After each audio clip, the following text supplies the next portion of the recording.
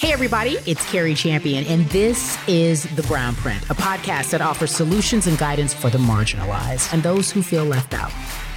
These discussions will act as a guide to mentor those in need of direction and also to inspire those who feel hopeless. We will move the needle forward and speak out on the issues by way of dialogue and telling stories of those who need to be heard. And I remember my first game in Golden State when we ended up playing against Philly. Don Nelson kind of knew. We got really close. He knew that I didn't like Mo Cheeks at all. And he just told me before the game, he's just like, I'm going to let you go tonight. And I kind of like, what does that mean? He's like, play your game. After I hit the first couple threes, Mo Cheeks started chirping a little bit like, oh, that was luck. You're not going to hit the next one. I want to say I was probably 9 or 10 for 12 from the field. I had 36 points. And every time I made a shot, I looked over and made sure he seen it and made sure I said something to him. Matt Barnes is one of those guys. He's one of those guys that you see playing the game and you say, I don't know if I like him. Well, at least when he did play in the league. And actually, that was my thoughts. It may not have been yours. In sports, like in any part of life, you have to go where the opportunity is, and Matt did just that. If you take a moment to listen to his story and understand what he's been through, perhaps you understood that chip on his shoulder, the bravado in which he played with. He spent a lot of time in the NBA playing for various teams like the Lakers, the Orlando Magic, and the Golden State Warriors. Matt believes, though, you have to make sacrifices and work hard for success, which is evident and clear if you pay attention to his journey in the league. He doesn't believe in handouts, which is why even though he was on the 2017 Golden State Warriors championship team, he didn't consider himself worthy of a ring. He'll explain that in this episode, since he was injured and didn't play. But there was more to it. It takes a certain kind of player to be that honest and forthright. We're going to sit back and listen to how honest Matt Barnes is when it comes to who he is as a man on and off the court. All right, guys, I hope you're ready for this one. It is a good one, GOODT. Here's my conversation with the Matt Barnes. So this, for me, as I talk to you, is a way in which you are, it's almost like giving advice to your sons, giving your side, like you normally do. People coming up who want to be in the league, who want to, transition after basketball, and also how you dealt with all the things you dealt with while playing. So I start first with your childhood. You grew up north, and that's for the folks who live in California. I can say Bay. Tell me about how you grew up, meaning your family dynamic and where you fit in. I grew up, I was born in San Jose. I lived there till I was about 8, oldest of 3. So we're all 2 years apart. I have a younger sister and a younger brother. Biracial, Italian and Black. Parents were functioning drug addicts, so they would use drugs, but we never went without. We were always clothed and fed and schooled and homework and all that kind of stuff. But like most parents in the 80s, they partied and enjoyed themselves. So that's kind of the structure I came up in. Violence, abuse, drugs, and just saw a lot at a young age. From there, moved to Sacramento at about 8 or 9. And was my first taste of racism. Although I'm Italian and Black, in San Jose, I was around nothing but Asians, Black, and Mexicans. Coming up to Sacramento for the first time, the schools I remember were predominantly white, and that was the first time I really understood what race was, because I wasn't Black enough and I wasn't white enough, so I kind of had to fend for myself until people accepted me. So when I look at you, obviously as a Black person, I would think that they would accept you because, I tease you about this even in life today. You're pretty, you're fair. So they gave you a hard time for being not white. In what ways? What did that look like? Right. First time I've really been called nigger in my life. Like I said, I was predominantly all white kid. So every recess, I was an athlete. And I always wanted to play whatever everyone else was playing. So if it was basketball, baseball, football, man, I want to say starting like 3rd grade, like the kids would never let me play. Like they would stop the whole game to keep me from playing and would call me names. And it was just disheartening, so I would go home disappointed and tell my mom, and obviously she's gonna, console me and hug me. But my dad was on the other side. He's just like, fuck that. If they call you a nigger, fight them. So I learned at like 9 years old to kind of fight my way to acceptance, and Hmm. crazy enough, ended up fighting my way to friendships with some kids that that I still talk to this day. Let's hold on to fight your way through acceptance because, what happens to us when we're kids usually defines so many of our issues as adults and how we Right. interact as adults. Um, you become a standout athlete early on and you have something special and you're really tall. Now, do those same white kids who are making fun of you now like you when you get maybe in junior high school and high Um, school? Well, they started liking me a little bit earlier than that because, like, when I say I fought a lot, like, I fought so much my mom had to come work at the school. Like, I really fought a lot. So I'd say by the time, like, fourth grade hit, fifth grade hit, like, the kids were okay with me. And I think through sports is really what I gained a lot of their acceptance because I was just the best at everything. I was the best at football, baseball, basketball. So through that is kind of where I gained some acceptance. And like I said, still have friends that are, 40 years old like me now that started back in that third, fourth, fifth grade time. So you now have this talent. You start to be accepted. You remember what they said because that stuff that never goes away. But now you're you not only are you the guy who can fight and people learn to respect you, like there's league prospects. When did you know that playing basketball would be your professional outlet, that you would do it at a high level? Obviously it was something that I aspired to early, but to be honest with you, my first love was football, and I was really good at football too. So it was really kind of like a back and forth what was going to happen, but you couldn't tell me that I wasn't going to play pro in one of them. But I was the number one receiver in the country my senior year, led the nation in touchdowns, All-American, which was higher accolades than I actually achieved in basketball. So coming down to college, I chose UCLA. And Let me take walked a away. moment and just bless you. God Yes, bless you for choosing yes. UCLA.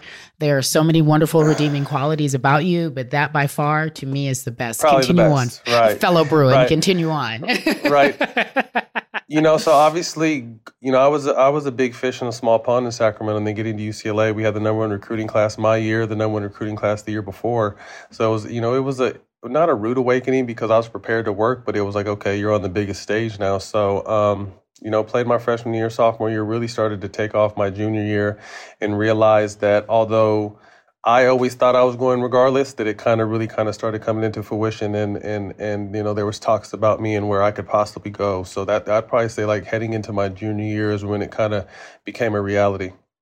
Why UCLA and not play football?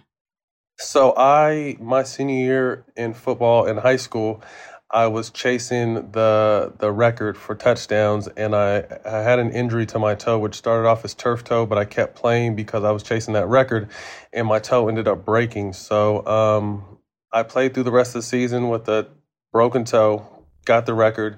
Probably only played like 8 games my senior year because it was just too painful. I played like the end of my season to end of the playoffs, and then that was it.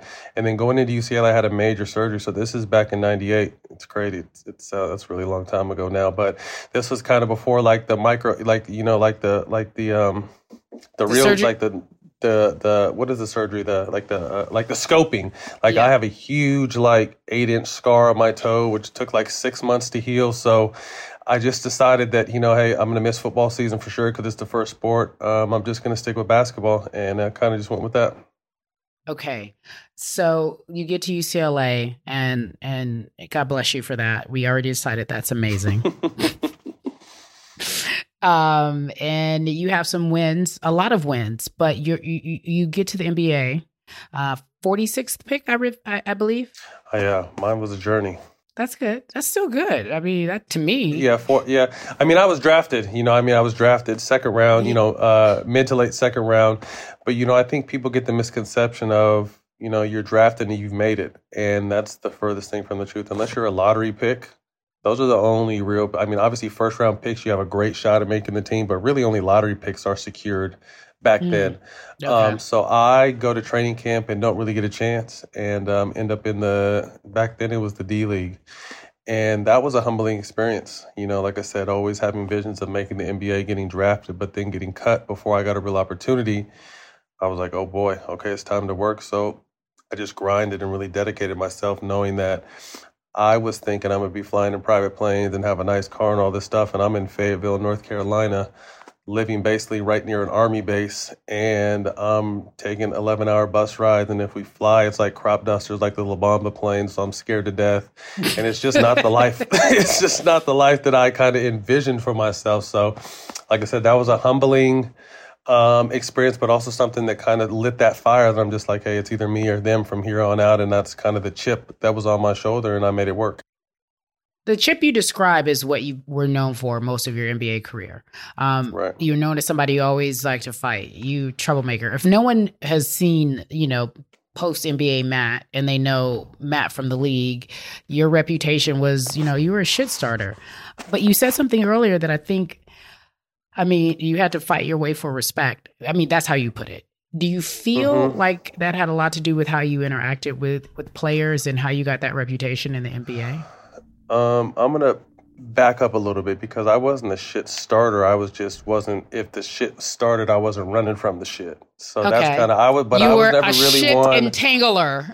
Yeah, I was never really one, because, Carrie, like the way I looked at it was, I looked at myself as a football player playing basketball. So I was always very physical. So football was obviously my first love. I loved being hitting, whatever the situation was. So you take the pads off and now I'm playing basketball, I'm still naturally physical and kind of a defensive mindset. So, yeah, I did. My first handful of years, I was playing on one-year contracts. So not only was I auditioning or trying to play my best for my current team, but every game I played was a possible audition for another team.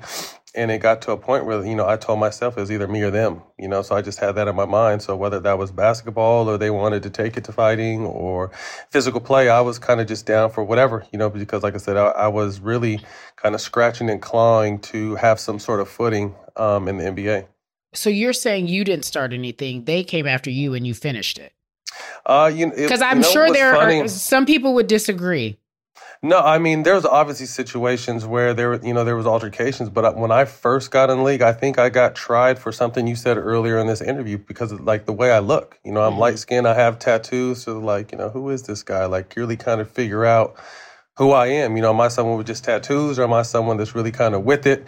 And like I said, I really had to kind of almost not fend for myself, but at the same time, just be ready because they were coming at me. And I was the guy that was always guarding the best player. So I'm fresh in the league guarding Kobe and Paul Pierce and, man, you name them, all the best small forwards at the time. And, I was definitely tested.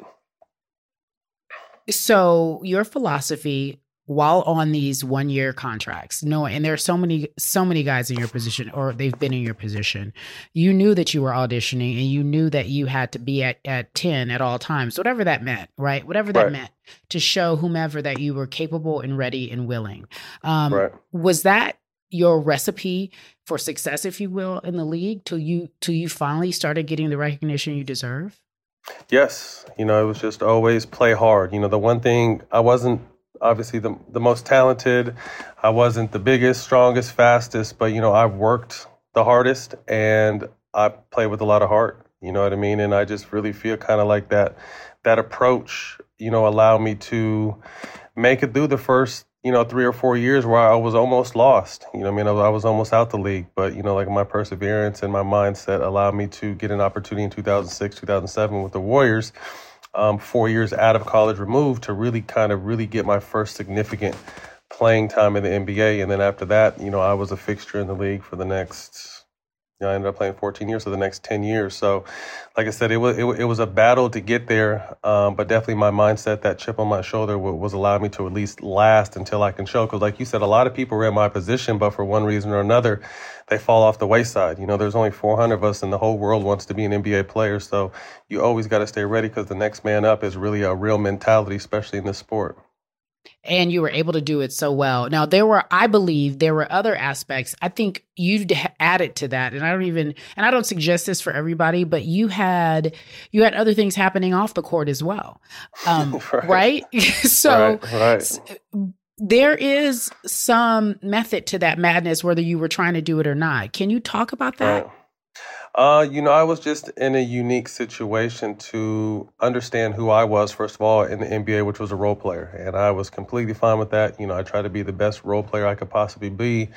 And then when I went to Phoenix in 2008, 2009 season was the first time I played with Shaq. So I'm a new dad of twins with a girl, moving to a new city, and was approached about doing a reality television show. And I was very against it at the beginning. I'm cool. I'm good. Like, our relationship is new. We got new kids. I'm in a new city. Like, it's not what I'm into, So my girl at the time was back and forth with me about it. Then Shaq started talking to me about it, and completely painted a picture of something that seemed halfway decent, and it ended up being so far the other way. So that's kind of when my reality TV journey began. And, obviously looking back on it now, nearly 10 years ago is when it started, maybe 11 years ago when it started. Although I didn't like it at the time and I didn't really partake in it, it also opened me up to a whole nother side of viewership, side of fans, quote unquote, side of reality. Because like I said, I was a role basketball player, but then in this television world now, which is a whole nother monster. So although, like I said, I wasn't a superstar, my name was still moving around because I was in two major worlds at once. Mm-hmm.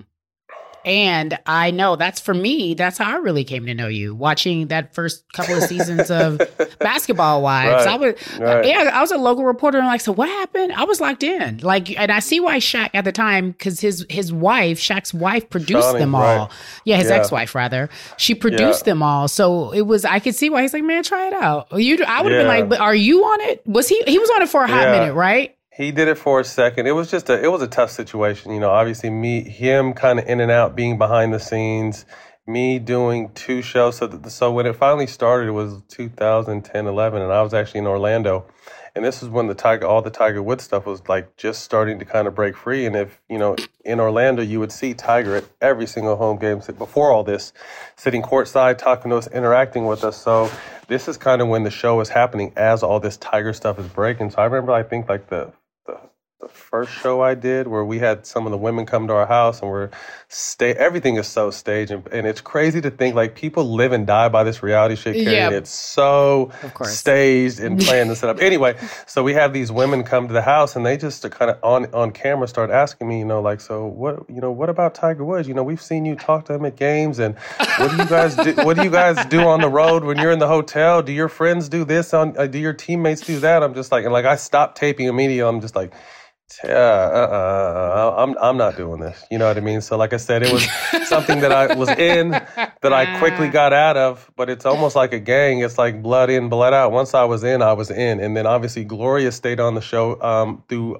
contract obligations for like another 3 years. So we were together during that time. So like I said, I was just in that reality world, which wasn't happy with at the time, but understanding that kind of helped, like you said, helped grow my brand and gave me more recognition. Let's go to the point of, if someone's listening, they're thinking, is this the way to do it? I don't believe that any of that has been planned. I think that all happened as a result of whatever something, and then it just worked for you. It may not work for everybody that way, but what I admire the most about you is that you've been able to take whatever some might see as not positive and turn it into something to work for you. It may not be what I want, it may not be what he wants, but it worked for you. As you look over your career and you think at all the teams you play with, the few teams, not all, I won't make it seem like that many, where do you think you had the most impact in terms of being on the court and really enjoying working there? I think 3 teams. I mean, I was solid everywhere I went, but I think the teams that were most impactful and I was in the mix the most at those times were the first Warrior team with the We Believe team. We made NBA history in the 2007 season. And then again, my Laker run to an extent until Mike Brown came, and then I was tired of him, and he and I butted heads, and I was out. But probably the Clippers. The Clippers were where I say, we had the Lob City team. We put, tried to put the Clippers back on the map for the first time. Obviously, being from LA, it's always going to be a Laker town, but we really took pride with those early Clipper teams on, let's try to be the first. Obviously we'll never be the Lakers, but we were beating the shit out of the Lakers at the time, beat like their worst losses in history, 40, 50-point wins. Yes, Carrie, you remember. So we thought we really had something special there, but we could just never put it together. So to answer Let me explain your question, to you. I would probably say if this was not me interviewing you being respectful, I'd give you this business, sir. You're such a jerk. You know how I feel about my Lakers. We've talked about this, but I see. Yeah, that's fine. Okay, great. So the Clippers and the Warriors, you feel like those are where you really and I agree. Clippers, Warriors, Lakers, yeah. Well, Lob City was something special. I mean, it all ended up being nothing, but it was something special to watch. And you know what I mean? Yeah. You guys did make a name for yourself in this city. And when you started to see more people come in and play with you guys, I have to ask you, 2017, you don't think that you deserved the chip. You took it. You said, no, I don't need it. I'm talking about Golden State Warriors. You felt like you weren't really a part of the team. I don't know why. And then they presented it with you on live television. I remember watching the show and I thought that was special. One, I didn't know why you didn't want it, but I knew why you didn't want it. But two, I thought it was nice that you still had it. No, so it wasn't so much that I didn't want it. So if, anyone that kind of knows me or doesn't know me, my career was a roller coaster, up, down, 8 teams in nearly almost 15 years. So it was just a battle. And I scratched and clawed and earned every penny and every second I played. So the situation to where I got an opportunity to win a championship, this is the summer that Kevin Durant decided to go to the Warriors, and he and I were talking, it would be dope to play with each other, got Draymond involved. So that whole time that everyone was like, where's KD going? We had a good sense, or I had a good sense that he was going to the Warriors, but, once he signed, there was really compared to what other teams were offering me, Golden State didn't have very much money. They were building their team, so I'm just like, damn, all right, well, I missed out on playing with that dynasty. I didn't know it was going to be a dynasty at the time. I just knew they were going to be sick.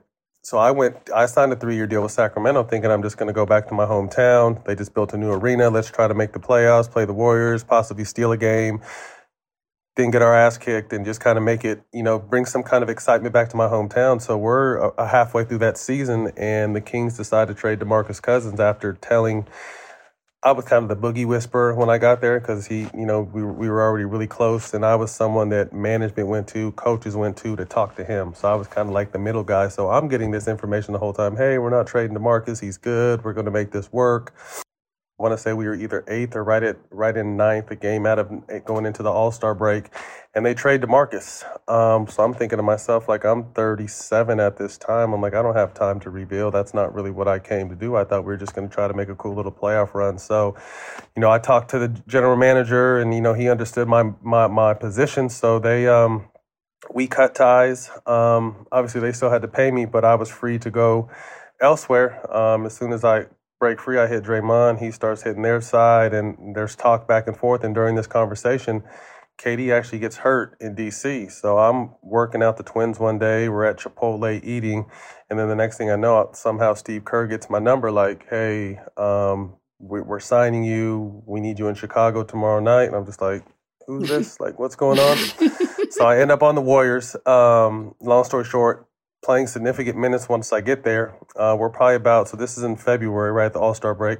So we're probably about a week, maybe 2 weeks before the playoffs start, and KD comes back. So this is the first time that I actually got a chance to play with KD. The very first game KD comes back, I nearly break my ankle. So I'm out. Man, I was out a good 2.5 months, and by the time I felt halfway decent, it was like the end of the second round. We were already 8-0. We're going into the Western Conference Finals, and me being a veteran, realizing how important chemistry is and substitution power, I knew I wasn't really going to get a lot of significant minutes after that. So I was just, a solid vet, encouraging people, talking to people when they needed it. So I really felt like me, as far as being in the foxhole, guarding Kawhi and guarding LeBron during that run, I didn't get a chance to do that. Normally I would have if I wasn't hurt, but I didn't because I was hurt. So I just didn't really feel like I earned the ring. So it wasn't that I didn't want it. And looking back, I can obviously say my body of work, I earned it, but I just felt like at that particular moment, I felt like I just had the best seat in the world to one of the greatest teams. So I will say the best part about that run, obviously the opportunity was very special, but the Twins were with me every step of the way. And obviously hats off to Coach Kerr. You know, he let them come on the road, on the airplane, in the locker room, at the games. You couldn't tell those guys they weren't warriors. And then when we finally did win the championship, these guys are front and center on the stage trying to take the trophy from Steph and KD, and I ended up getting them championship rings. So that was the best part about it, was my kids got to experience that opportunity with me. I hope they understand how special that is. That is rarefied air, even for grown men, but let alone be a child to have a front row seat to that. That is special. Uh-huh. There's life after basketball, and you've been able to do that in the same way I think you've approached basketball. Like, you hustle your way through, like, no matter what, you're just hustling. You can't cheat the hustle because you get what it gives you. And you now have become, or working a lot towards shedding what other people feel of you, what images could be of you. I have to ask you, does it bother you if people have a perceived image of you? I mean, I know you work at to do your business, to do what you want to do, but does it bother you how people perceive you in some cases if they don't know you? You hit it on the head. If they don't know me, it doesn't really matter what they think of me. If you don't take the time to get to know me, I don't really care what you think about me. On the flip side of that coin, I realized transitioning into this next space, my name, my reputation is what I have going forward post-career, So I have done and really gone out of my way to kind of show the world who I am. And I think social media has definitely been able to help that. I've really got to kind of show the real me on social media, from being a father and having a foundation and business and all the other stuff I do. I've kind of been able to show the softer side of me via that, but then also kind of discovering my voice as far as being a part of the media. It was something that I never really planned on. Was told I was pretty good when I was playing, that, you can talk the game, really well. You should look into it when you get done. But it was never really on my radar. And then as soon as I was done, it was on my front step. And I kind of started pursuing that. And it's been great, having the opportunity to work for ESPN and Fox, and then luckily enough to have my own podcast, really being able to show who I really am, not the 2 hours that people saw me on the court, or the 30 minutes they saw my family on VH1 at the time, really kind of just showing the world who I am. And it's been a tremendous blessing. I would never thought that it would be this smooth of a transition for someone who had the reputation I had in the NBA post-career. What I've seen post outside of you, just because you want to have your own experience. I think people don't know that you have to have your own experience with anybody, whoever you're interacting with, just your own experience with that person, like a one-on-one. I've seen that when you make mistakes, even post-career, you're quick to apologize. You're quick to say, okay, you might be tough in the beginning, as most people are, right, who don't want to fall on the sword. But if you've made a mistake, or if you've done something and you've had a moment to reflect on it, you're willing to publicly, as you did, publicly say something about it. You're willing to publicly apologize. And to me, that speaks to the growth of this businessman that is developing. But it also, to me, shows the softer side that a lot of people don't know about. And I want to talk about your foundation, Athletes versus Cancer. Can you tell the story? And I know it's always just tough to talk about, but it's also inspiring, about your mother and the foundation you created. Yeah, my mom was diagnosed with cancer November 1st, 2007, which was the season after the We Believe run. So November 1st, the old NBA schedule, that was really the beginning of the season. She was diagnosed November 1st and ended up dying November 27th. So within 26 days of being diagnosed with 4 cancers, all in stage 4, unfortunately, my mom passed. So that season was kind of a blur. But trying to, coming out of the clouds, going into 2008, I'm thinking, like, what can I do to make sure no one, or I can help ease the pain, or no one has to go through this, was my mindset at the time. Other people going through this. So I started Athletes vs. Cancer, and my first goal was to provide free screening for people to get checked out. I would do health clinics and health fairs all the time, and go into underprivileged neighborhoods and, feed everyone and screen them and, teach them, the old adage that, knowledge is power, just knowing their body. I transitioned that from that to then providing financial support for anything cancer related, whether it be hospice, whether it be medication, whether it be treatment. Well, unfortunately, sometimes it was funerals, backed up bills. We helped do that. And then my last transition in this space, and I actually have kind of put my foundation on hold the last year because other stuff has been super busy. I don't know how much time my foundation takes, but when we relaunch my foundation again, I'll be teaming up with a few UCs with a scholarship program for kids who beat cancer that want to go on to college. So, like I said, I just try to provide something in this space because cancer you don't really understand the magnitude until it hits you. You know, obviously we've been almost immune to hearing that cancer takes people left and right, but until it takes a family member or a close friend, or, you know, in my situation, my mom, you don't understand, you know, that devastation. So we just try to kind of be there for people who are going through those tough times. I love that about you. I love that you are making sure. And by the way, this last year, let's just be honest, has been tough for everybody. So it's okay if we've all taken, myself included, a minute away from our foundations because it's been tough. You mentioned your podcast. I'm impressed. So the first time I was aware of all the smoke, I was like, wait, are they smoking? You got to go on the podcast and smoke without paying attention to it. And then you asked me to come on and I'm like, well, I don't know how to smoke. What do I, yeah, you're like, no, Carrie, that's not what we do. Corny. Right. But the idea of what began as just two homies talking, just in that brain of yours that has so many different things going on, and you interview all these greats. You even had that's probably one of the last interviews Kobe Bryant ever did. Did you have the forethought that what it was when you first started and it would be where it is right now? Not at all, because to be honest with you, I didn't know what a podcast was. It came about with, me and Jack were both respectively working for Fox and ESPN at the time, kind of back and forth. And we just kept getting a lot of positive feedback from people at Fox, people at ESPN, people on social media. I know you guys keep it real. We like your take. You know, you're real, but you're fair. You guys need to do something together. And then Fox kind of started putting me and Jack on the same show at the same time. And although we were already cool, like we weren't really thinking about like, let's do something together until we started doing stuff together on Fox. And then one day we were at my house medicating and watching basketball. And I'm like, I was like, yeah, we need to do something. Like, what you mean? I'm like, we need to do something outside of Fox and ESPN because obviously we kind of have to stay in a box when we're with that. And I was just like, let's do a podcast. And Jack's like, what's a podcast? I was like, I don't know, but we can freely talk. So that's kind of that's just literally how it started. Fast forward, I ended up speaking on this DeMarcus Cousins documentary that Showtime did. I was one of the people that interviewed. And one of the producers is like, hey, I heard you want to do a podcast. I'm like, how'd you hear about that? And he's just like, oh, word travels. He's like, you need to talk to Showtime.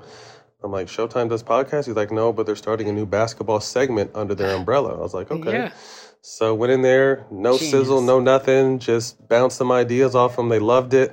And we ended up just winning iHeart Sports Podcast of the Year. So I love that. Yeah, so to ever think that, that we would have an award winning and we're up for a couple, we just got applied for this Emmy thing for the podcast and all this other kind of stuff. So to answer your question, did I ever see it going here? No, but I had the idea that if I was able to get help on creating what was in my head, which was just I wanted people to be comfortable, like if they're coming over to my house and we're sitting back watching a game, having a drink, like that kind of conversation instead of, having to stick a microphone in someone's face. I felt like if I can build an environment where people are comfortable enough to let their walls down, that I know I can talk, so I will be able to get good stuff out of people. And thank you to Showtime. They helped me build this environment where people felt very comfortable to let down their walls, and I was able to humanize people. And then, 66 shows later, we're one of the best podcasts in the space and have an amazing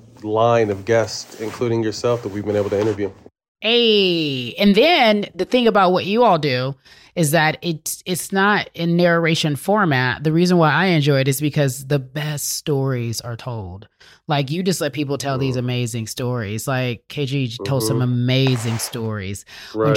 When Draymond was faux mad at Chuck, that was an amazing story. Yeah. Even though I know he's in love with Chuck now. Like, when I work with them, you should they envy. Had a bromance. Oh my God! So I'm like, all that smack talking, y'all love each other. Right. They're just in love with each other. It's funny how y'all be so tough, in And then y'all meet, y'all be like, I love you. But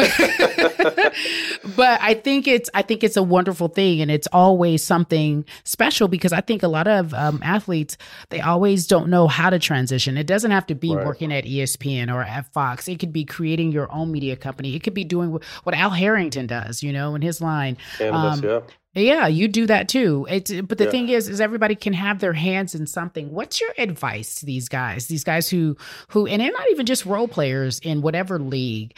What is your advice to those who are getting ready to transition, and they're like, well, what can I do? Should I go talk sports? What would you tell some players getting ready to retire, and not even, and like I said, they could be at the top of the game, or they don't have to be at the top of their game.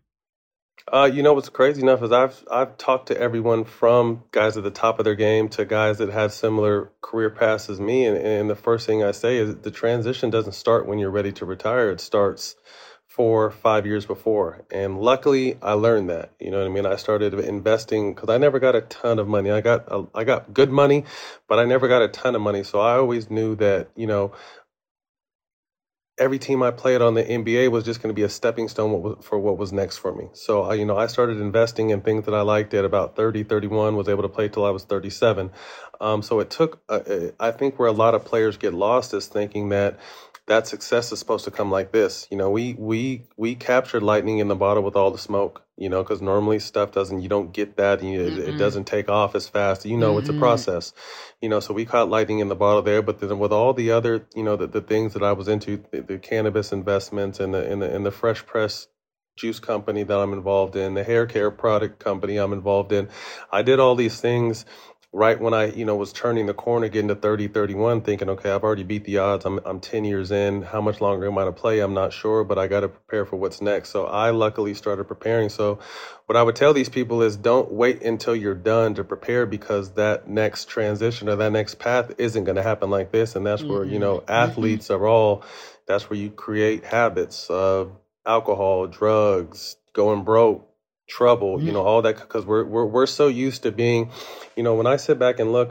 between college and the NBA, I have 19 years of like real life basketball. Like I was like a trained almost robot to speak. And then I'm at 37 now, retired, like, what, I don't have to get up for practice. I don't have to do anything technically anymore. And I think some guys stay comfortable in that space, you know. So I just urge people to, you know, talk and communicate. And now more than ever, guys can, you know, you can have, you know, you got your whole brand at the palm of your hand, you know, and social media is a great platform to be able to get yourself out there, promote yourself, learn stuff, meet people.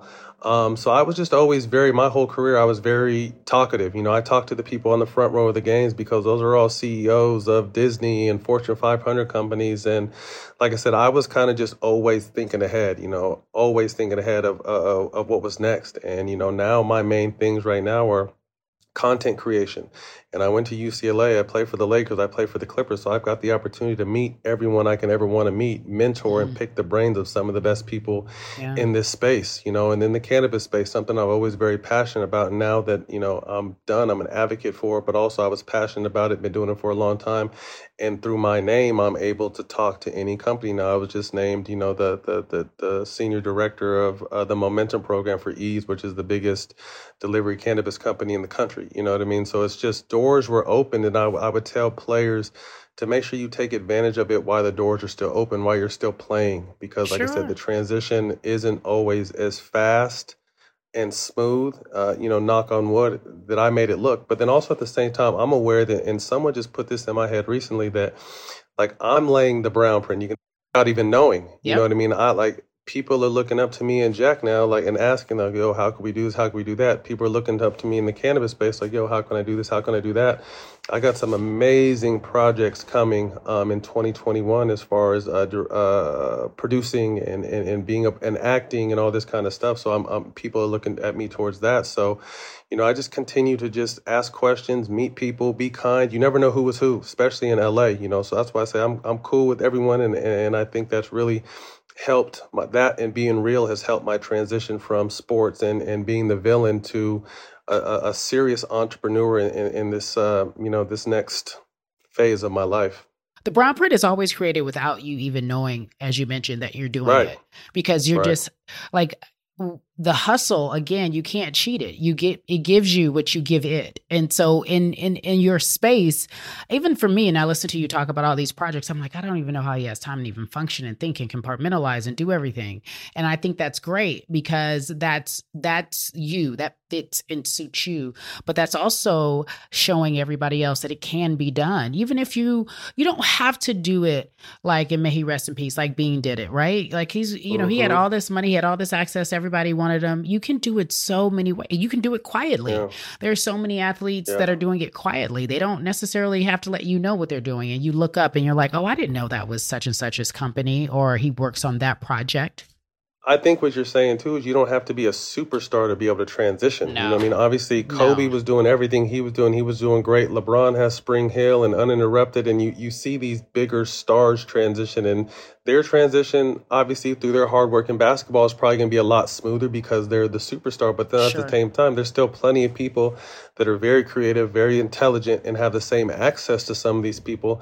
And you can transition, too, So, I mean, and that's what I think is great is, we're finally to a stage, Carrie, where, in the African-American community, most of us come with nothing. So whenever we get something, we're like this, like my way or the highway, it's only me. And I think we're finally starting to understand and learn that, the hand is much stronger with the other fingers. You don't have to be solo. If we start coming together on projects, and I'm happy that, I'm able to make money with Jack in the NBA, and now we're making money post-career, together. You're able to make money in different facets of life when you just start talking and communicating. KG just came over and filmed his new show over here with my kids, and then we kind of started talking about stuff, and now we're about to do something together. You know what I mean? So I just think the fact that we're more open-minded and willing to hear and listen and take chances is obviously elevating us in this this business space.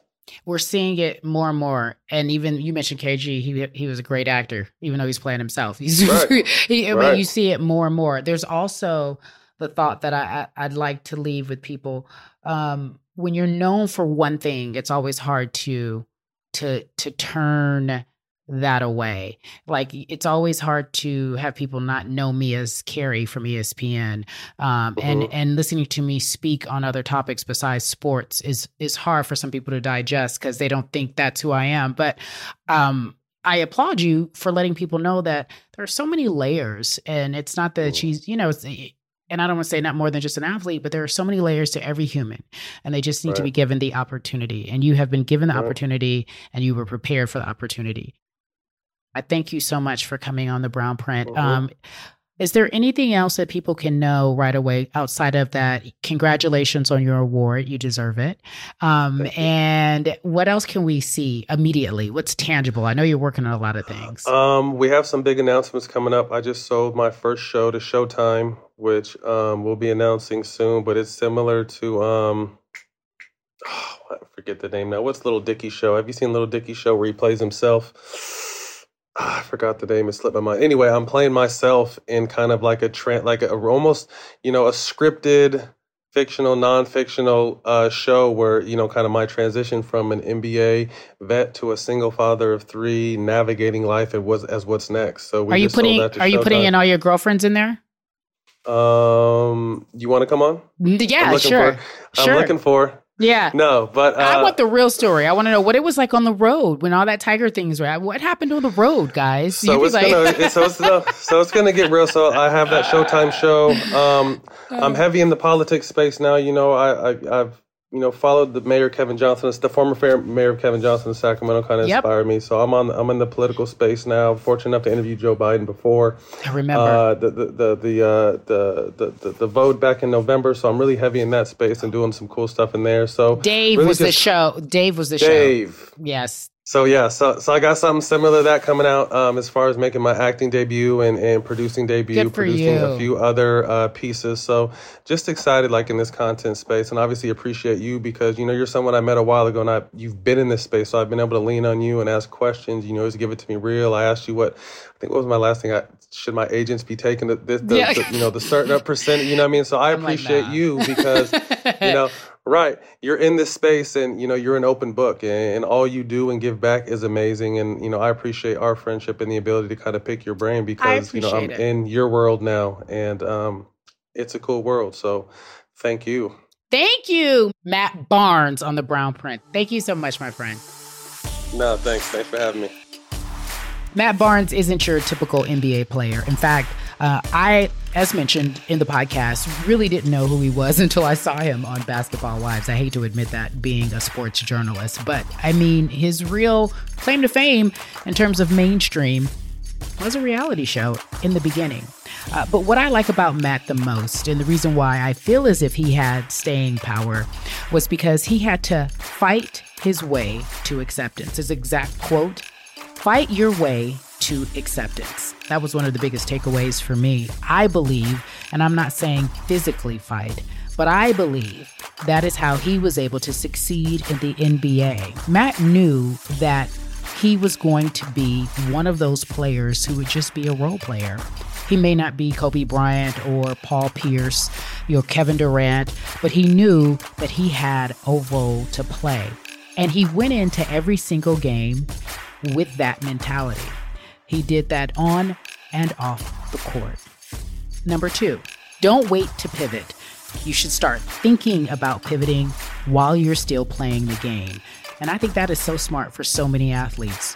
When they get ready to retire, they don't know what they want to do, and they find themselves in this black hole, if you will, not knowing if they should look elsewhere or they should try to start a business. If you began to think about what's next after playing the game while you're playing the game, in Matt's case, it started 3 to 5 years before he retired, and he found himself ready to hit the ground running once he left the league. He, in fact, was creating a brown print without even knowing it. And for that, I thank him, because that, to me, is what so many players and people in life should really start looking at. What's that next transition while you're actually working? Last but not least, focus on your craft. And that is true. When Matt was playing in the league, he knew that he only had one opportunity to show what he had. When he wasn't a starting player, when he knew that he was just a role player, there was always someone younger and perhaps better and more willing to work harder that was right behind him.